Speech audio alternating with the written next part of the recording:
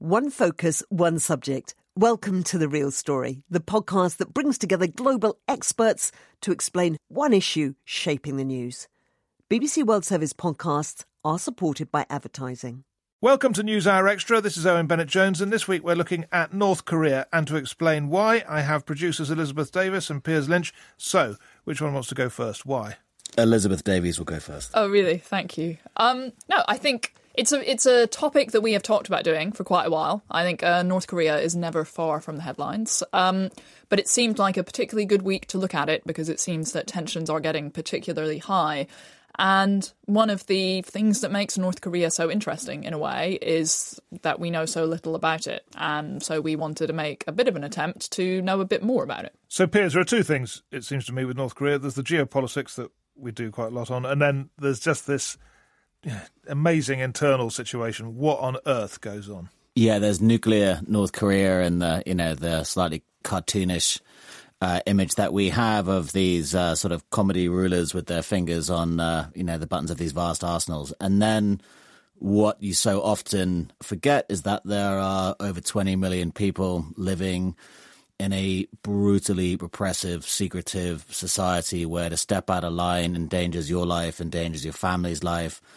And as we'll hear in a minute, people will go to extraordinary lengths to find just the basic freedom and life and opportunity, that the rest of us squander on a daily basis. That's right. I was reading, in just preparing for the programme, there was a mother who told her daughter, who was 4, so this is like the beginning of, danger time, 4, start talking. She said that even the mice inform on us. Don't say anything. Even if the mice hear it, we're in trouble. Yeah, incredible. I mean, my mother told me your best defence is 2 fast legs to carry you home. So these mother's words of advice. But yeah, an amazing story, an amazing woman, and well worth. So we're actually hearing from the person who that was said to. Yeah, that was in the programme. Yeah, Yeonmi Park. Yeonmi Park, yeah, incredible woman. OK, thank you both very much. And we're going to kick off with just a sort of reminder of the international situation surrounding North Korea to put everything in context, first of all. And this is from BBC Seoul correspondent Steve Evans, who sent us a sort of audio essay on just what's going on in and around North Korea now. 주체 배고 2016년 1월 6일 10시 The tone is defiant. The North Korean newsreader has become a familiar face, announcing the country's 4th nuclear test in January and then a rocket launch in February. In response, the United Nations Security Council, including the US and China, imposed tougher sanctions. The tension's been heightened still further by joint exercises between 17,000 US troops and 300,000 troops from South Korea. These are regular manoeuvres, but it always plays badly in Pyongyang. The image every year is of American troops on Korean soil. How you doing? My name is Sergeant Omar Thomas, Charlie Battery, 211, 3rd Section Chief. We're out here in Korea. I'm out here just enjoying the atmosphere, the cohesion between the Koreans and Americans. Let's rain some cold steel. The tension is particularly high this year because the South Korean media says the operation plan has changed. The current plan, the media says, quoting South Korean politicians, includes a scenario where special forces kill or capture Kim Jong-un, decapitating the regime, as it's put. There hasn't been true peace on this peninsula since the Korean War started nearly 7 decades ago. But North and South are united by an overarching Korean patriotism. Not all South Koreans welcome the presence of American troops, but many do. And many fear what would happen if North Korea finally mastered the technology to make nuclear bombs small enough for rockets to carry them. And that was Steve Evans. And let me now introduce our panel today. From Beijing, we have Dr. Zhao Tong from the Carnegie Tsinghua Center for Global Policy. Welcome to you, Doctor. We've also got Jean Lee, who's a former Associated Press correspondent in Seoul. She's actually speaking from Seoul. And very relevantly for this discussion, she set up the AP Bureau in Pyongyang, and that was the first Western news office in North Korea. We also have John Everard, former UK ambassador to North Korea. He lived in Pyongyang from 2006 to 2008. And in the second half of the programme, let me just say we will be joined by Robert Colucci, who was the chief US negotiator at one stage over North Korea. But now let's hear from Young-mi Park. Now, many of those who get out of North Korea tend to keep a low profile. Afraid perhaps of being identified and targeted in some way, they avoid publicity. Others take a different approach and try to explain to the world what's happening in North Korea. And there are now a number of books written by defectors, and one of them has been written by Young-mi Park. It's called In Order to Live, and she joins us now. So, Young-mi Park, thank you for being with us, and perhaps you could just start by telling us what happened to you when you were 13 years old. You escaped North Korea. Yes, I left in 2007 at the age of 13, and I crossed the frozen river to China. Yeah, that's when I escaped. So you escaped with your mother? Yes. Going across a guarded border at risk of being shot? Yes. That's how I ended up in China, but that time I didn't know really. In North Korea, we don't really have any other information resource. Like, we don't have internet, there's only one channel on TV, there's no like magazine or other newspapers telling us what's really going on outside of the world. So my mother and I had no idea, and we just crossed the frozen river, and we were just falling into human traffickers in China. So what happened to you? I mean, you almost became, what, a bit of property to be traded? Yeah, so when I was in North Korea, all I just wanted having something to eat. And at night, luckily I was living in the border area, so I could see the lights coming from China. And all I knew was that if I go to China, there might be some food. And once we crossed the frozen river, that my mother was being raped in front of my eyes. And we were separated, and then we were sold to Chinese farmers separately. You were sold to two Chinese farmers separately? Yeah, so my mom was sold for, I think current money was $65. And my price was a little bit more than $200. But this is a very common thing. When North Korean defectors, they escape to China, the Chinese government, they don't accept us as refugees, or they don't help us to go to South Korea. Instead, what they are doing is catching us and send us back to North Korea, despite they know that we will be punished or executed.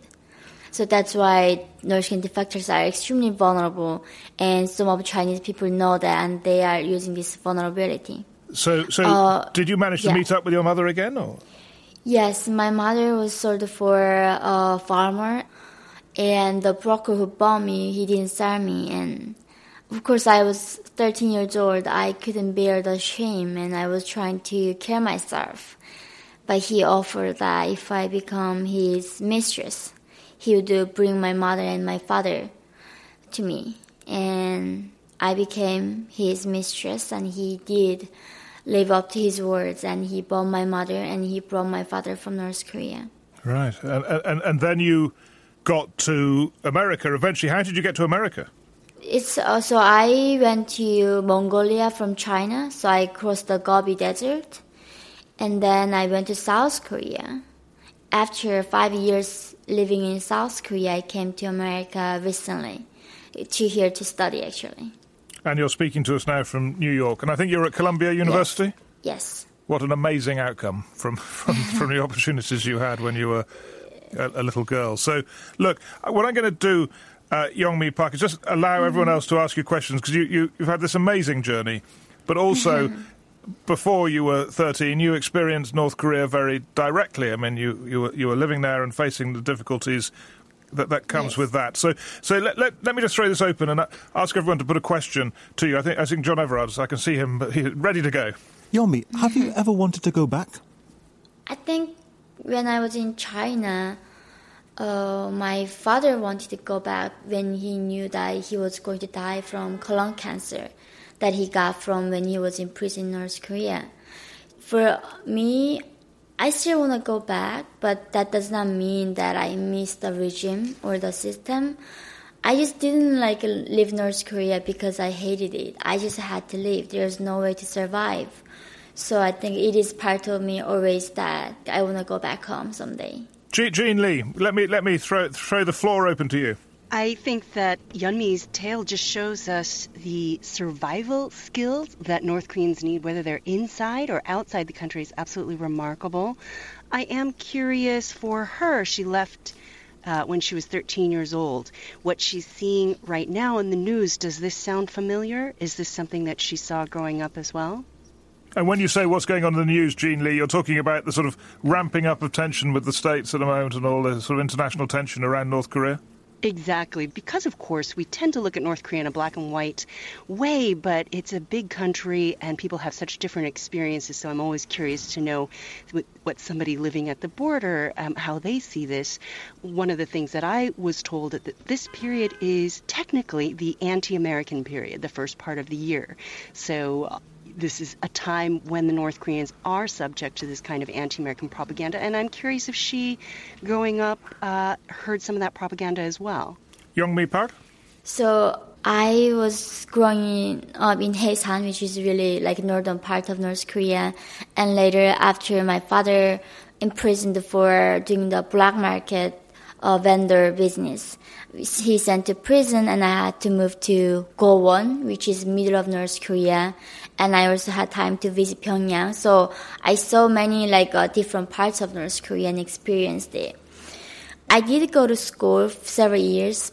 All I knew was only a few countries in the world, and I never heard about internet. All I knew was we so-called American bastards, right? And at school, what I learned is that, the math problem, they are saying, there are 2 American bastards and your comrade killed 2 more American bastards. Then how many American bastards did you kill totally? Well, hang on, and that's how you do your maths? Yes, that's how I do math. In every way, trying to brainwash us. And I really thought, American bastards having, a big nose and blue eyes, and they are monsters. Everyday life was brainwashing for sure. Brainwashing. Go on, Jean Lee. Yep. I'm very curious to know what she thought of South Koreans during this period of time. And did she know the word for South Korea, Hanguk? I didn't know the word for Hanguk, actually. I knew Namjoseon, which our ancient name. So I just called it South Joseon. I never knew South Korea was a free country. I thought it was colonized by Americans, saying American soldiers are raping children there and killing people. Most disgusting horror place on earth. So it took time for me to understand that Hanguk and Namjoseon was the same thing. Dr. Zhao, let me give you the opportunity to ask a question. Thank you, Yeonmi. I feel very sorry about your story. Given the political propaganda by the North Korean government, how effective do you think that propaganda still is today? How much of the North Korean general public still believes in what they are taught by the government? I was just a normal, average person who is in the country, not in the elite class. So I think I only can speak for that kind of class people. I think when I was in North Korea, I remember the one turning point in my life when I saw the movie Titanic. I just never seen anything like that in my life because there's no love stories in North Korea. Hang on. Just to explain, you saw the film Titanic? Yes. And that was a turning point in your life? Yeah, because I never knew people can possibly make a movie out of such a shameful story. Love is something shameful thing in North Korea. We don't talk about it. There's no songs about it. There's no movies, no novels. And I just couldn't believe it when I watched the Titanic that why would somebody can make a movie out of such a shameful story? Have they executed for that? why a person is dying for the love, not the regime. And that was like a revolution to me. But I still really didn't know what freedom really was. But that movie definitely showed me the taste of freedom. And many people, like who growing up in North Korea after Soviet Union collapsed, they do have this access to the outside information. And we do know that Americans are living richer than us. But It's really, I think like if you know the doublethink, 1984, George Orwell talks about doublethink, right? Dying people on the street in your country, but you still firmly believe that you are living in the best country on earth. And when I read George Orwell's book 1984 after I escaped, they really explained to me everything, what was happening to my psychology. So you started with Titanic and you ended up with George Orwell. That's quite a That's quite a journey. Okay, I'm going to open this up into some different topics in a moment, but I just have one question myself, if I can, before we do that, Yong-mi, which is this. Many Westerners saw the TV pictures when Kim Jong-il died and saw so many North Koreans weeping and wailing in the streets and couldn't understand what was going on. Was this fake? Was it real? Was it genuine? What were those people feeling? Can you explain it to us? I remember that day I was in South Korea and I was seeing the news and I just couldn't believe it. I went to my mom and my mom couldn't believe it too. She was telling me, she was living in South Korea and she was telling me that, how come God dies? How come is this possible? And in North Korea, we don't believe that Kims are dying. So Kim Il-sung died, definitely. But we do believe his spirit is with us all the time, like Jesus. He died, but his spirit lives with us all the time, that they can read our mind. They are like God's figure in North Korea. Like, yeah, I don't know, have you seen the movie Truman Show? The Truman Show, yes. Yes. The Truman Show was a sort of a man brought up in a fake world, which was its own little sort of little encased world of its own, yeah. So I just describe North Korea. That's what it feels like to be in North Korea. Yong-mi Park, thank you very much for that very helpful start for our discussion on North Korea and your remarkable experience, and good luck in New York at university. And I just want to now just broaden this out to ask some of the questions of our expert panel about the internal political situation in North Korea, because we're going to talk about the geopolitics in a bit, but there are things going on in North Korea which are difficult for non-experts to understand. So, Jean Lee, can you kick us off on this contest between the Workers' Party leadership and the military leadership? Well, the North Koreans are very aware that bringing the Kim family into that leadership into a third generation is a challenge, right? They are so far removed at this point from Kim Il-sung, and I can say that I do believe that the North Korean people feel very strongly that he is their eternal president. And one of the things that they've done, which is very interesting, is to try to draw on some of that legacy, some of Kim Il-sung's legacy in the making of Kim Jong-un. So really trying to position him as the successor to his grandfather and his father. And one of the ways is to bring the party back in control. Now, as you probably know, his father, Kim Jong-il, really brought the military into power during his reign. Why would the father have brought the military back into power? So Kim Il-sung was really associated with establishing the party and also establishing himself as a leader for the people. Kim Jong-il established himself as a person who was really in charge of the military. Now, what they're trying to do with Kim Jong-un is have him be the successor to both those legacies, but really drawing on the similarity that he shares with his grandfather, not only physically, both in terms of personality and physically. So what they're trying to do is to combine those two legacies by having him serve as the head of the party and bringing the military into the party fold.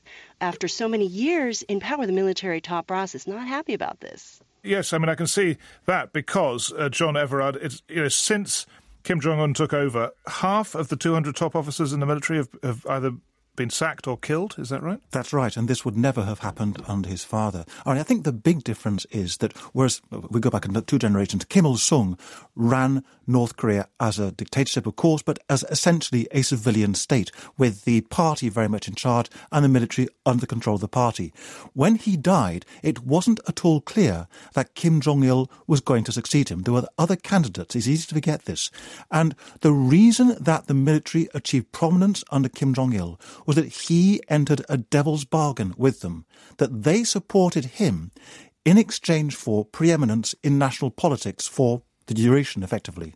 What we're seeing now is a rebalancing of the political system back to the way that Kim Il-sung used to run it. And the military clearly are not happy. Not only do they lose power, they lose a lot of money. It's important to remember that, for example, a lot of the more lucrative mines along the North Korean-Chinese border are owned and run by the military. And getting yourself a big house and a smart car in Pyongyang is a great deal easier if you've got shoulder badges. Taking on the military is, in any political system, developing world political systems particularly, maybe a tricky thing to do because they can launch coups.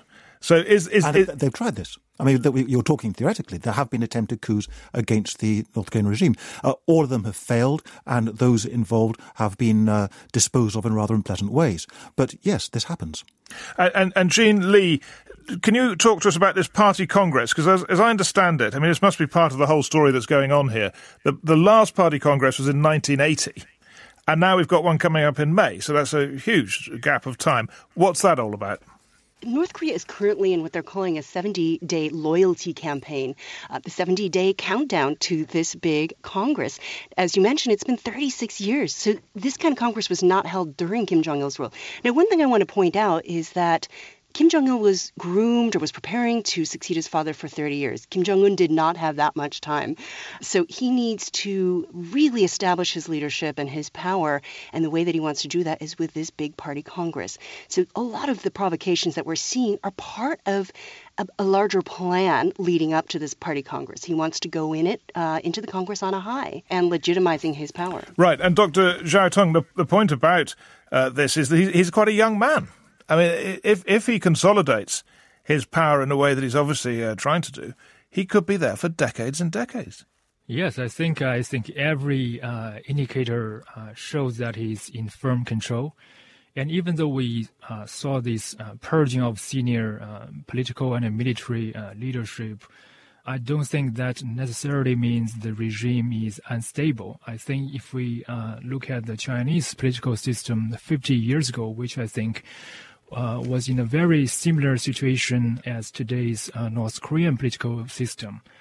And we know that since the late 1950s, there was huge internal turmoil in Chinese political system. Many senior leaderships were purged, and there was serious political struggle. Even that, the Chinese political system survived under those circumstances for more than 20 years. So I don't think the purge means the North Korean leadership is unstable. So just when you say that North Korea today is like China was 50 years ago, so this is the early Mao years you're thinking of, is it? Yes, starting from the late 1950s all the way to the late 1970s. The two countries shared very similar political system, very similar political ideology. They faced the same external security environment. Their internal political struggle also bears a lot of resemblance. Well, let's work out what lessons you draw from that, because China had, Deng Xiaoping and this amazing reform that happened, but you can't see that in North Korea, can you, or can you? But the Deng Xiaoping reform only happened after President Nixon decided to fly all the way to Beijing and shake hands with Zhou Enlai. That completely changed Chinese security threat perception. And also the gradualistic improvement of relationship with the Soviets also contributed to Chinese perception about the outside world. And I don't think without this huge change of security threat perception, even a reformist leader like Deng Xiaoping could single-handedly change the political system, change the mindset of a country. Okay, I think that's very helpful. First half, talking about the internal politics and what's going on with the defector's life and also what's going on in the politics of North Korea. So just to remind you, if you want to get in touch with us, newshour.extra@bbc.co.uk. You can tweet us at bbcnhextra, at bbcnhextra. You can get the podcast, and the way to do that, just put BBC NewsHour Extra into your podcast app or your search engine, and then you can get one edition downloaded each week. You're listening to NewsHour Extra from the BBC World Service with Owen Bennett Jones, and this week we're looking at North Korea. And in Beijing we have Dr. Zhao Tong. We've got Jean Lee, Associated Press's first bureau chief in Pyongyang. We've got John Everard, former UK ambassador to North Korea. And joining us for this half of the programme, we have Robert Gallucci, who was the chief US negotiator in what some would say was the last big concerted negotiation with North Korea, and that was back in the 90s. Now then, Robert Gallucci, welcome. Thank you very much. I wonder if you can help us by just running through some of the history of the international community's efforts to deal with North Korea, and basically starting off in 1986. And that was when US intelligence thought there was plutonium production, right? In the late 80s, the U.S. was focusing on the North Korean nuclear energy program. It was described as an energy program, but because of the technical character of it, it was pretty easy for the United States to see that it was, while it had energy research components to it, it was a nuclear weapons program, a small one, but a small and growing nuclear weapons program. And then it moved on, as did the North Koreans, with an effort to get a kind of peaceful chapeau over it. They joined the Nuclear Non-Proliferation Treaty, but they really didn't accept safeguards. Then as we moved into the 90s, the collapse of the Soviet Union, the protector, one of the protectors of the DPRK of North Korea, and a whole political context changing for North Korea very rapidly as China comes to a relationship with South Korea, their arch enemy. So North Korea early in the 90s launches a charm offensive of a kind diplomatically, approaches the United States about improving relations. Right. And at that time, that's when you got involved, and a deal was signed in 1994 between the United States and North Korea. And actually, listen carefully for a name check here, Robert Gallucci, because it was announced by President Clinton in October 94.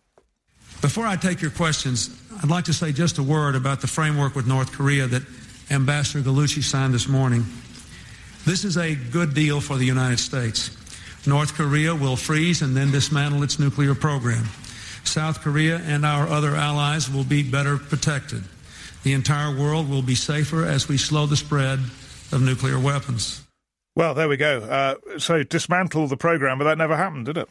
Well, actually it did. A word that had crept into our language in the United States was irreversible, and I never quite understood how one does anything that's irreversible when you talk about constructing facilities. Under the agreement, the North Korean facilities, the reactor was shut down, a couple of the buildings were taken apart, and the actual dismantlement of the program was to be on a schedule that included things that we got and things that the North got. Quite a lot of the North Korean plutonium production program was dismantled and stopped in its tracks and stayed stopped for about a decade. The important fillip on all this is that late in the 90s, and I actually don't know exactly when, the North Koreans began, not to put too fine a point on it, cheating with Pakistan and accepting from Pakistan gas centrifuge, uranium enrichment technology. So it's first of all plutonium program, then a uranium program. And just to bring us right up to date, what nuclear capability does North Korea have now? Our best guess is that the North Koreans probably have somewhere between 5 and 10 nuclear weapons, fabricated weapons, explosive devices. They have a plutonium production capability that they have always had for 25 years, but they have added a uranium enrichment program which will give them, and we estimate is giving them, highly enriched uranium, another form of fissile material with which to build nuclear weapons. So they could say by the end of this decade, they could be in the range of 15 or 20 nuclear weapons, quite plausibly.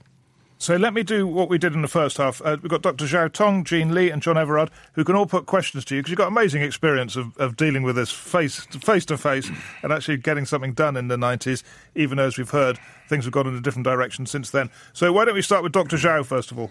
I was wondering, given your significant dealing with the North Koreans, and given our frustrated experience of making deals with them, do you still have faith in a diplomatic engagement approach with them?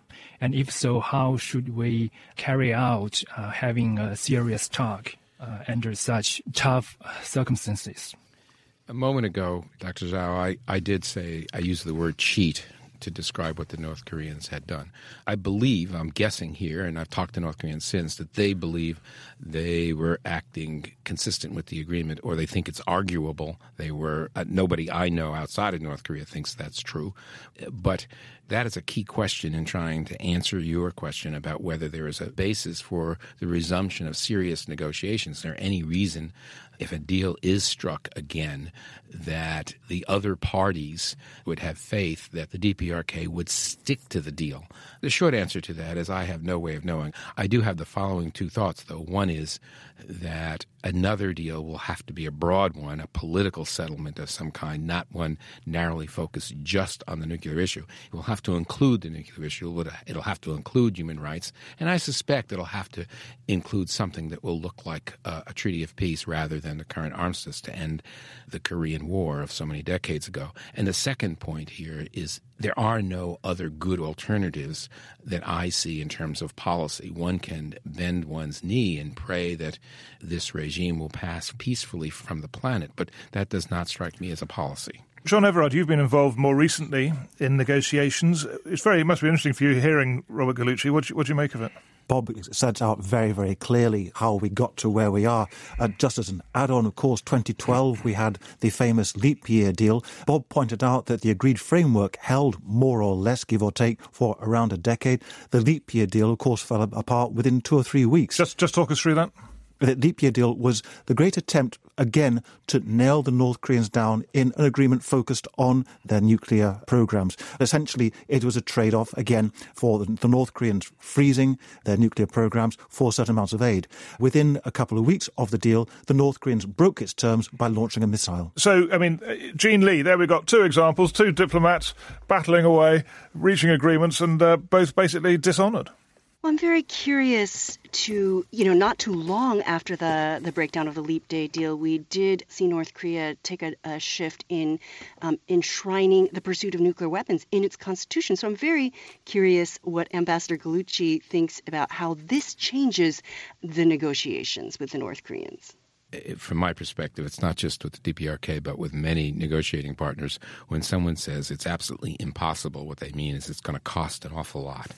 And the proposition that we started the negotiations with North Korea 25 years ago was that what we wanted the North Koreans to do was impossible. And we, in fact, achieve that in the negotiation, and I think that they can enshrine it in their constitution. They can say it as part of our DNA, but at the end of the day, it is a very small nuclear program relative to other programs, and it is, forgive me, technically easy to reverse, and certainly profoundly in the interest of the DPRK going forward as a nation to rejoin the international community, which I do not believe they will be able to do if they stick to their nuclear weapons program.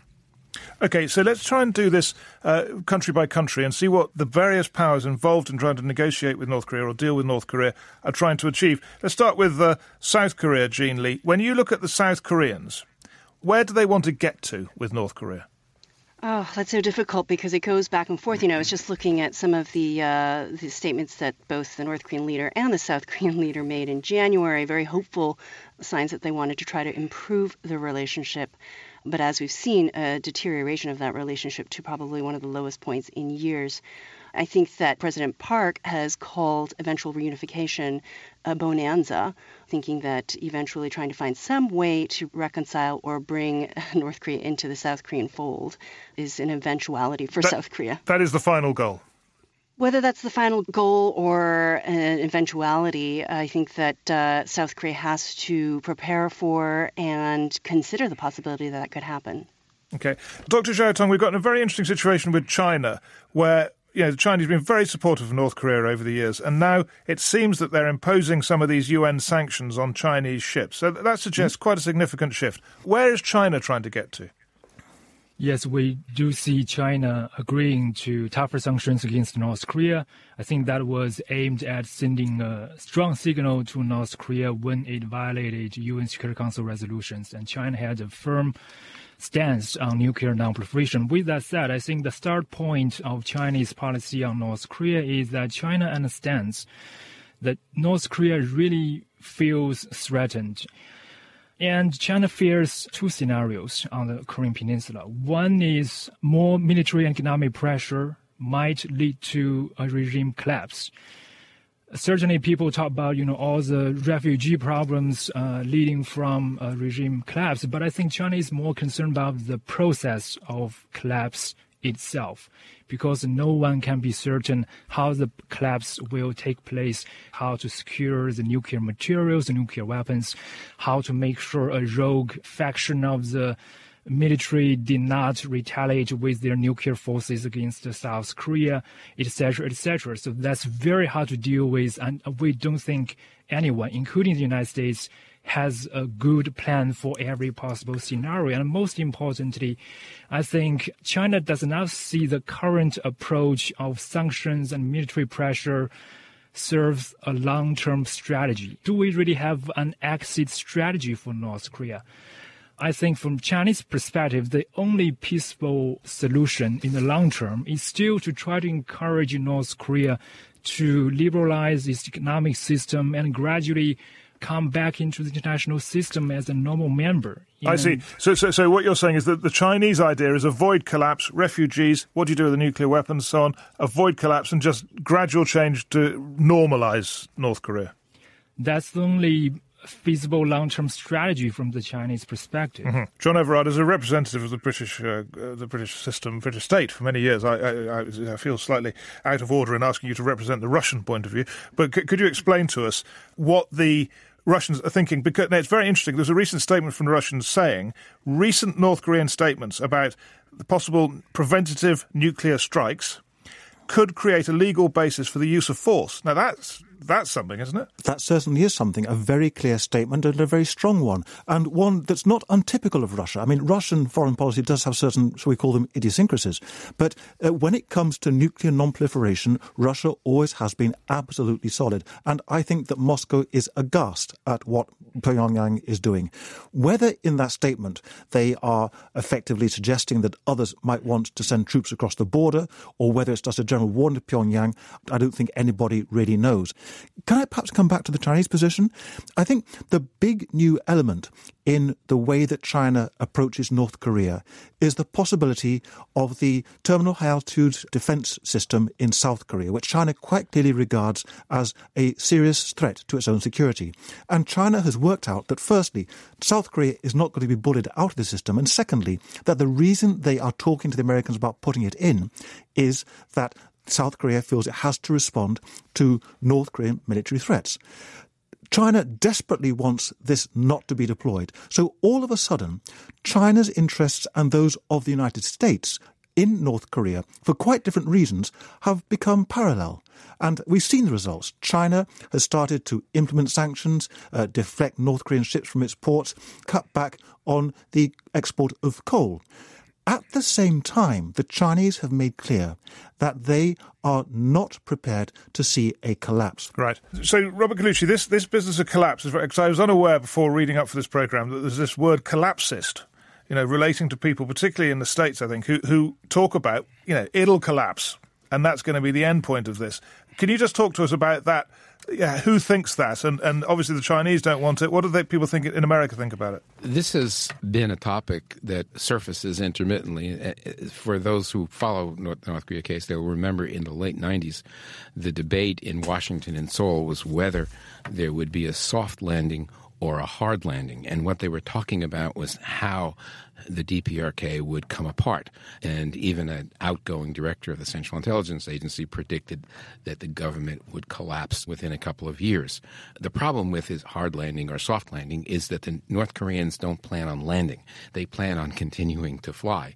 And they have, over decades, managed this country, as we all know, in a very special way. It is totalitarian, still doesn't quite capture what it is. Yeah. And it will keep going. And yes, but just because it's tricky, that, isn't it? Because I can see what you're saying. People have gone wrong before, but that doesn't mean they'll be wrong in the future about collapse. That's certainly true. I'm doing what I think is important. Well, the first thing is, if that's your plan, it's not much of a policy. It could be what you hope for, but there's an awful lot of resilience in that regime and in a country that has suffered incredibly. And by the way, today, we are reading about the implications of sanctions for the population, the tuberculosis issue and humanitarian aid issue and the implication of sanctions. So there's going to be a lot of suffering, and in most cases one would say, well, the regime would be put at risk. I'm not so sure. So am I right in saying none of you, with all your expertise, think a collapse is imminent? I think a collapse is possible. The trouble is that nobody knows when. You run the numbers of North Korea and they really don't look good, but the place just keeps staggering on. Jean Lee, can you just give us some idea of... We've been talking about what everyone wants and what they predict in all of this. I guess we've heard it from Robert Gallucci. The North Koreans, from their point of view, is just hang on in there, right? So much of what they're doing right now is to ensure the continuation of their way of life and their political system. They are watching the world around them change so quickly. The dissolution of the Soviet Union, the changes happening in China, the advancement of South Korea's economy, just shifting geopolitical changes in the region. They're terrified by that. So let's all now, thank you very much for that geopolitics. Just before we go, I think it's fascinating the way North Korea is perceived in the world, because it is treated as a joke by a lot of people, and obviously it's not a joke for people who are living there.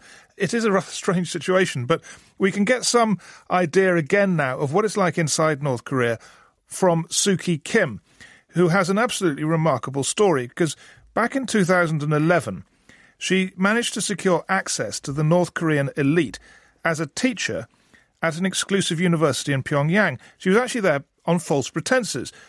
She said she was there for missionary work, and this whole university is an extraordinary institution, but it's basically run by missionaries, Christian missionaries, and it educates many people in the elite. But in fact, she was there not really as a missionary. She was trying to find out what was going on, the sort of journalistic mission. So this is what she told us about. So this is what she said to us. First of all, how did she get into North Korea? So I went in with an international group of evangelicals. This evangelical community has struck some sort of an unofficial deal with the North Korean regime to go in and basically fund everything. They're not allowed to proselytize, but, obviously the real long-term goal is to convert. So basically the evangelical community's money is funding the education of the future leaders of North Korea. I've been quoting that organization for a long time because I was, working on a book on North Korea. So when I found this opportunity, I went in as one of those teachers. There were about 30 teachers at the time in this locked compound and 270 young men, and they were absolutely the creme de la creme of North Korea. And how old were your students? They were between the ages of 19 and 20. Okay. So you're talking to them day in, day out for 6 months. They've been told, not to engage with you on any topic other than learning English? Right. There was a strict rule of never asking questions about the outside world or talking about them. Everything was guarded. I mean, it's high-level surveillance at all times. The students were never allowed out. But what was fascinating was because I was their teacher living next door, basically. And, feelings come out. So just before we hear about those little insights, did you ever have one-on-one meetings? You're not allowed to be one-on-one with them. They all go everywhere in buddy system, in pairs. And, part of that reason for that is obviously, what look like best friends were actually surveillance system. They watch each other. But they also have these meetings once a week, all North Koreans, where they report on each other. So now, tell us, when they let things slip, give us some examples. Well, I mean, it would be, something so little as admitting that they listen to rock and roll, which North Koreans are not allowed to say that. The students just stopped talking instantly when that slip was made. Everyone stopped talking and they just looked down. And, actually in the moments like that, one of us changed the topic because clearly fear was very palpable. So I think it's a mistake to think of North Koreans as some sort of great leader robots. What I noticed was absolute shift between forming these bonds and then they would retreat. For example, one time they changed the essay topic they are assigned. They seemed really interested in exploring, what they could write about, but suddenly all of them changed their topics to hailing their great leader, for example. So, it was kind of a back and forth, which I thought was fascinating because actually the foreign relations with North Korea on an international level is pretty much like that. Anytime it looks like the country is opening up, it also then, goes to the other extreme of isolating itself. Can you just finally say a few words, because I know you feel very strongly about this, about the coverage that there is of North Korea in the mainstream media, because obviously to cover North Korea, people have to get visas and they have to go and, it's a negotiation basically between the state and the journalist, isn't it? Trying to get some stuff out. But you don't like that approach. Tell us why not. The absolute control is what makes North Korea unique, of its own citizens, of its own place in the world. And it's pretty much the same in controlling the media, which is why everybody always says we don't know anything about what's going on inside North Korea. What does that mean? That means absolute control. So it's not a country you can go in and interview people, because when you do that, you have to do it under the whims of the North Korean regime. So if you're going to get a permission from the North Korean regime to cover North Korea, I don't think of that as journalism. I think of that as publicity. I think the only way to know what is going on in there is to cover it undercover. It's a very, very, very extreme case of control. And it's a place where journalism and also foreign policy have utterly failed. And that was Suki Kim. And the book, I should say, of her experiences doing that remarkable thing is Without You, There Is No Us. Jean Lee, let me come to you. You opened a bureau in Pyongyang. You tried to do that difficult thing of reflecting what it's like and yet keeping your bureau open, I guess. So do you think she has a point? Well, she was there for 3 months and I was there for 3 years. And I would certainly say that when you're there day in and day out, going across the country for 3 years, you do tend to have a lot of conversations with people. And for me, actually, I found that North Koreans were extremely curious about the outside world. They were constantly asking me to show them pictures of what my apartment looked like. So it was very interesting because I found that one of the things I wanted to know is, how do you live in North Korea? What are your daily lives like? And that was a very similar question they had about me as well. So certainly in my interactions with the North Koreans and the people I worked with, although there is certainly a fear of surveillance, we did certainly have enough time away from the monitoring to have very candid conversations. I absolutely think that it's important for journalists to try to get on the ground in whatever way that you can. I would question whether trying to pretend to be an evangelical Christian gives you more freedom than going in as a journalist. I think they're both very difficult situations in a country that keeps foreigners apart from the locals. Well, yeah, OK. So, first of all, she said she was there 6 months, so I should say that. Robert Gallucci, let me bring you in here. I mean, first of all, just to reflect on the fact, it's actually an extraordinary situation that the North Korean elite are being educated by Christian missionaries who've got this university. They're not allowed to talk about their faith, but somehow they're there doing this work. It's actually incredible, isn't it? I guess it's incredible, but I was taking away from the comments that were made that this is not a university. You use the word university, but this is a setting in which we're not exactly have free exchange and can talk about what life's like on the outside. That's explicitly excluded. And while I would like to think that somehow by some process of osmosis, some values are inculcated, some minds are opened, and they will remain open for a period of time until these people have a position of influence. Boy, this is a long shot. This is what I think we call in American football a Hail Mary pass. I think the idea of opening up the North over time is something that begins to sound like a strategy, and something, of course, the North in this regime will resist. Yeah. John Everard, did you ever get to this university? Or whatever, I take the point, this sort of institution. It was still being built while I was there, so I saw the building site, but of course it wasn't quite ready. But could I come in? I'd like to endorse what Jean's just said. We have this idea in the West that the North Koreans are kind of brainwashed automatons. They're not. They're all fully formed individuals. As individuals, they are curious, they're often extremely intelligent, and when they feel they can talk to you safely, they will pump you dry of questions. They also, I found, know a great deal more than people imagine about the outside world. And they always want to know more, partly for their own curiosity, partly because the way that information exchange in North Korea works is that you will sit in with very tight groups of friends that you can trust implicitly and trade information. And if you can talk to a foreigner, that raises your status, so to speak, in that kind of group. And I think slow opening up in North Korea, yes, it's a wonderful idea. It would be a strategy. The problem is, as Bob has just alluded to, that the North Korean regime is not stupid. They realize the threat that an institution that exposes young and probably quite impressionable North Koreans to Western values would pose to the regime. They're not going to go along with it. Exactly. Opening up it threatens collapse, right? So it does, yes. So people in the system are going to be very nervous of that. Yes, that's right. And just before we close this, Dr. Zhao, can we have a final thought from you? I want to make a point about the domestic control in North Korea. I think the domestic control will only be tightened if the regime feels greater external security threat. And also going back to a former point that Suki Kim mentioned about absolute control in North Korea, nothing is under absolute control when it comes to such military tensions.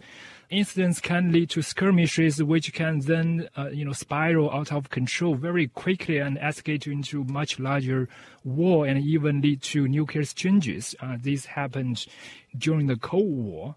We are seeing the same thing in North Korea. So we really want to be clear that the real danger today is misperception and miscalculation on both sides that can start from an incidental skirmish and lead to very large military conflicts.